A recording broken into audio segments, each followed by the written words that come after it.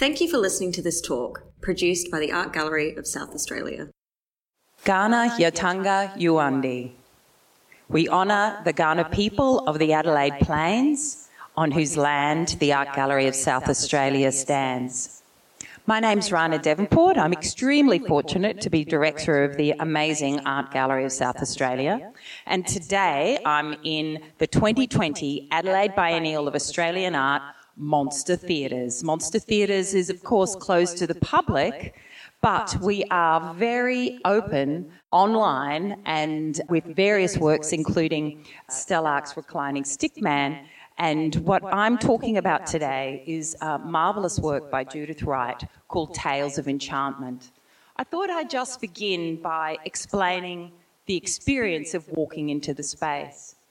It's a large space, and above there are a flock of eyes, winged, silver-winged eyes, imperceptibly moving in a very slight breeze. Below is this sea of hairs of wooden shoelace with eyes blinking, looking upwards, and all directing towards a single young boy, an angel perhaps, who's dancing on a cloud, again with silver wings, looking up to the eyes in the heavens. So this is an installation, a large installation, comprising literally hundreds of different sculptural elements, mannequins, dolls, and tableaus. The work is arranged in 4 islands, these lovely anamorphic islands. So it's as if you're walking in an archipelago and you have the magic power to walk on water. One of the other islands facing, I can see it's almost a duck creature with the legs of a horse, again with wings. There's a fish, there's a dancing figure above.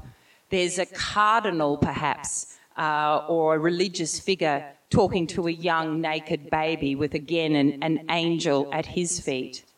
Then there's a tree of life, a larger than life form, which made of dark cutouts with small creatures that could be echidnas, they could be fish.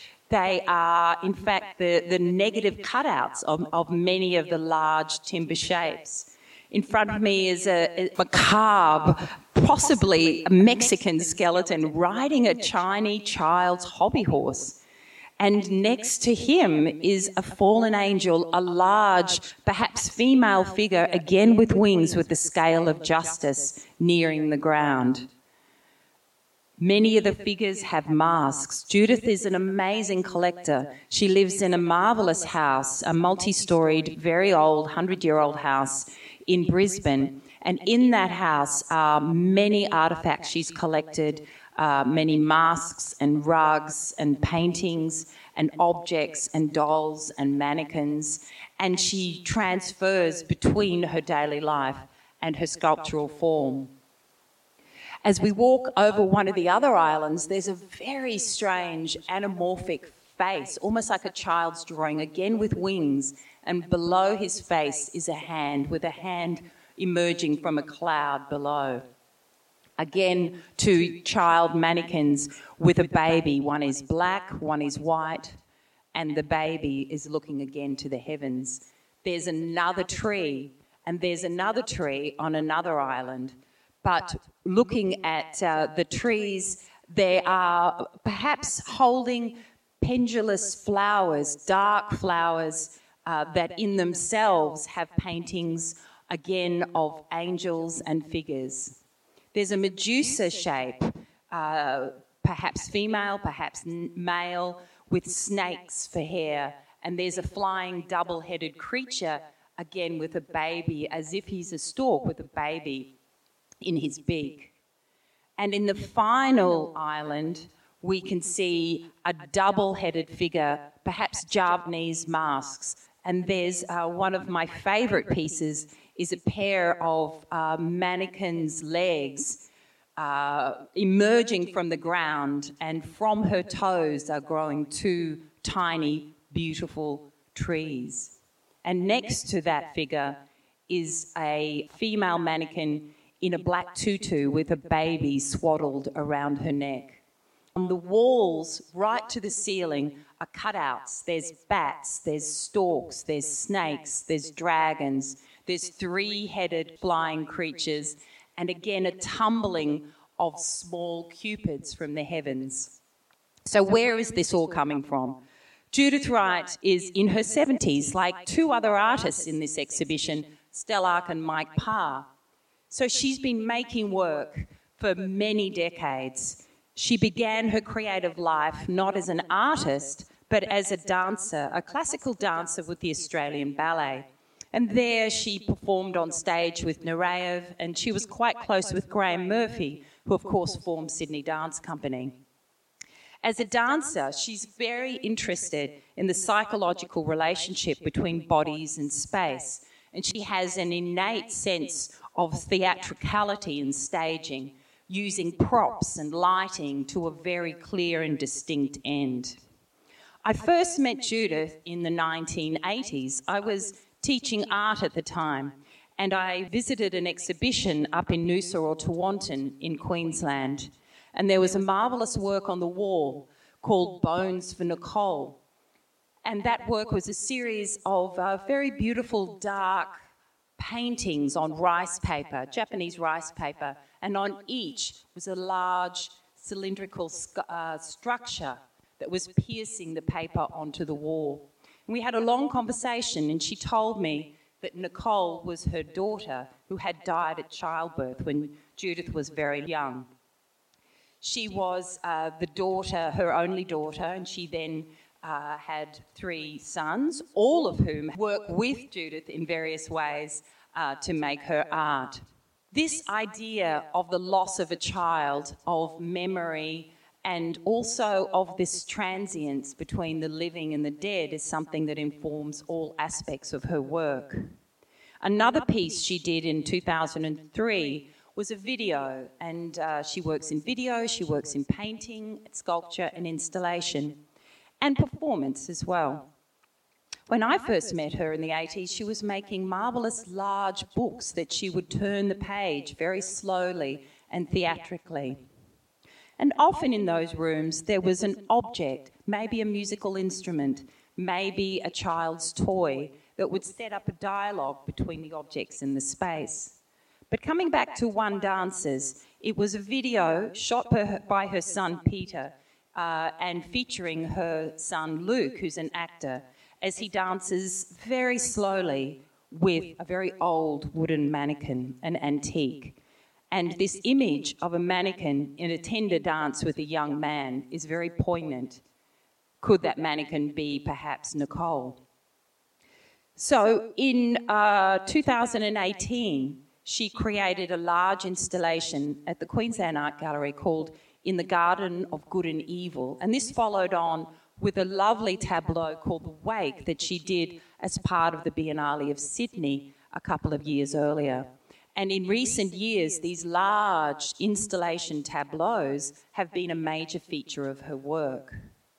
But they didn't come out of the air. In fact, as most dancers, Judith needed to have her hips replaced. And before she did, she was in a really difficult state of restricted movement. During this time, instead of working on her large paintings, the acrylic and wax on Japanese paper, she started working in small bronze sculptures, these marvellous little ceramic, little clay sculptures that she, and plasticine sculptures that she would then have formed into bronze.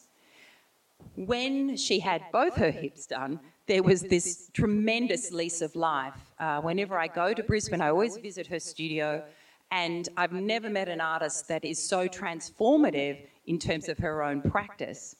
And in this case, it was soon after the operation. She was healthy, she was back on her feet literally, and suddenly the scale of those small sculptures had become larger forms. So she was making these creatures, the eyes, the mythological creatures. She's always been interested in myth and literature, and we'll come back to that in a moment.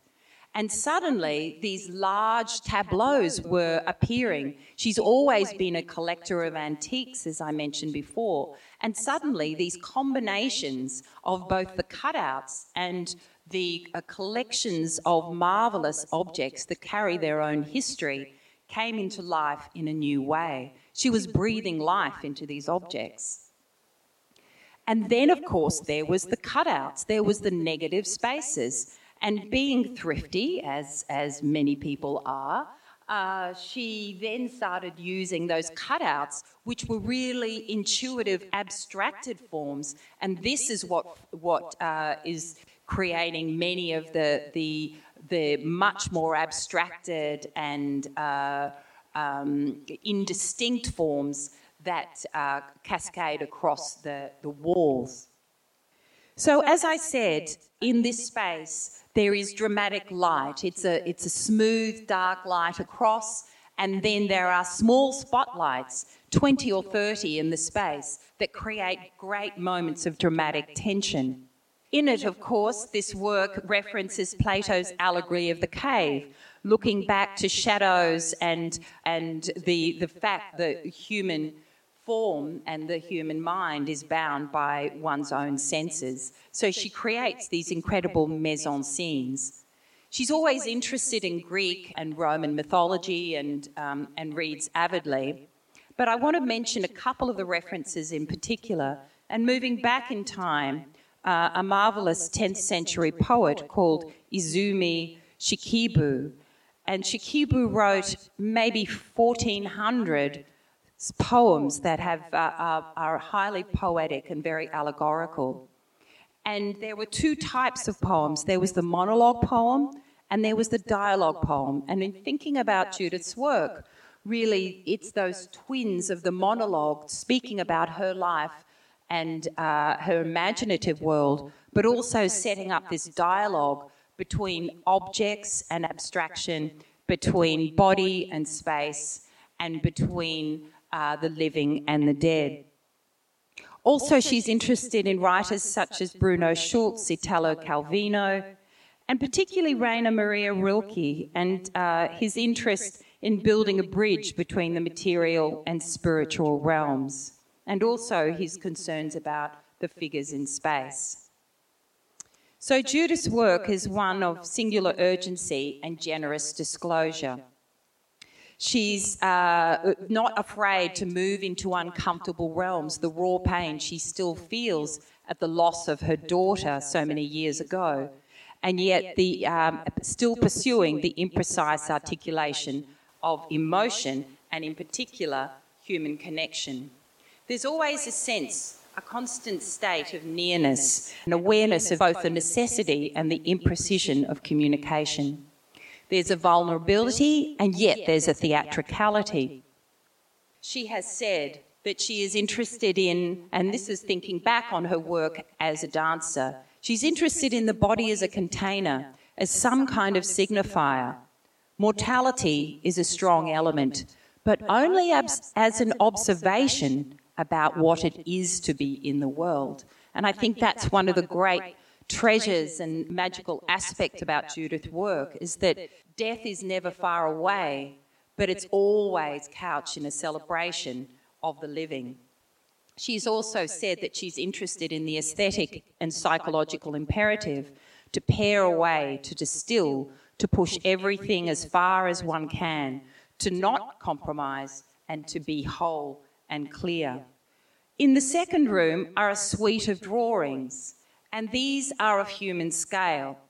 And this is something that I thought was very interesting. I remember Agnes Martin always talking about how her paintings had to always be the scale at which she could work, and when she couldn't work to that scale anymore, she would simply stop painting. For Judith, they're made up of two strips of this very beautiful Japanese mulberry paper, and each is really the size of a human. So there are 6 paintings in the room. Again, the eye appears.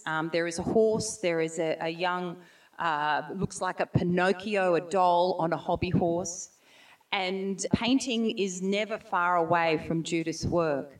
Occasionally she works on canvas, but really her great love is this fragility and transience of working on paper.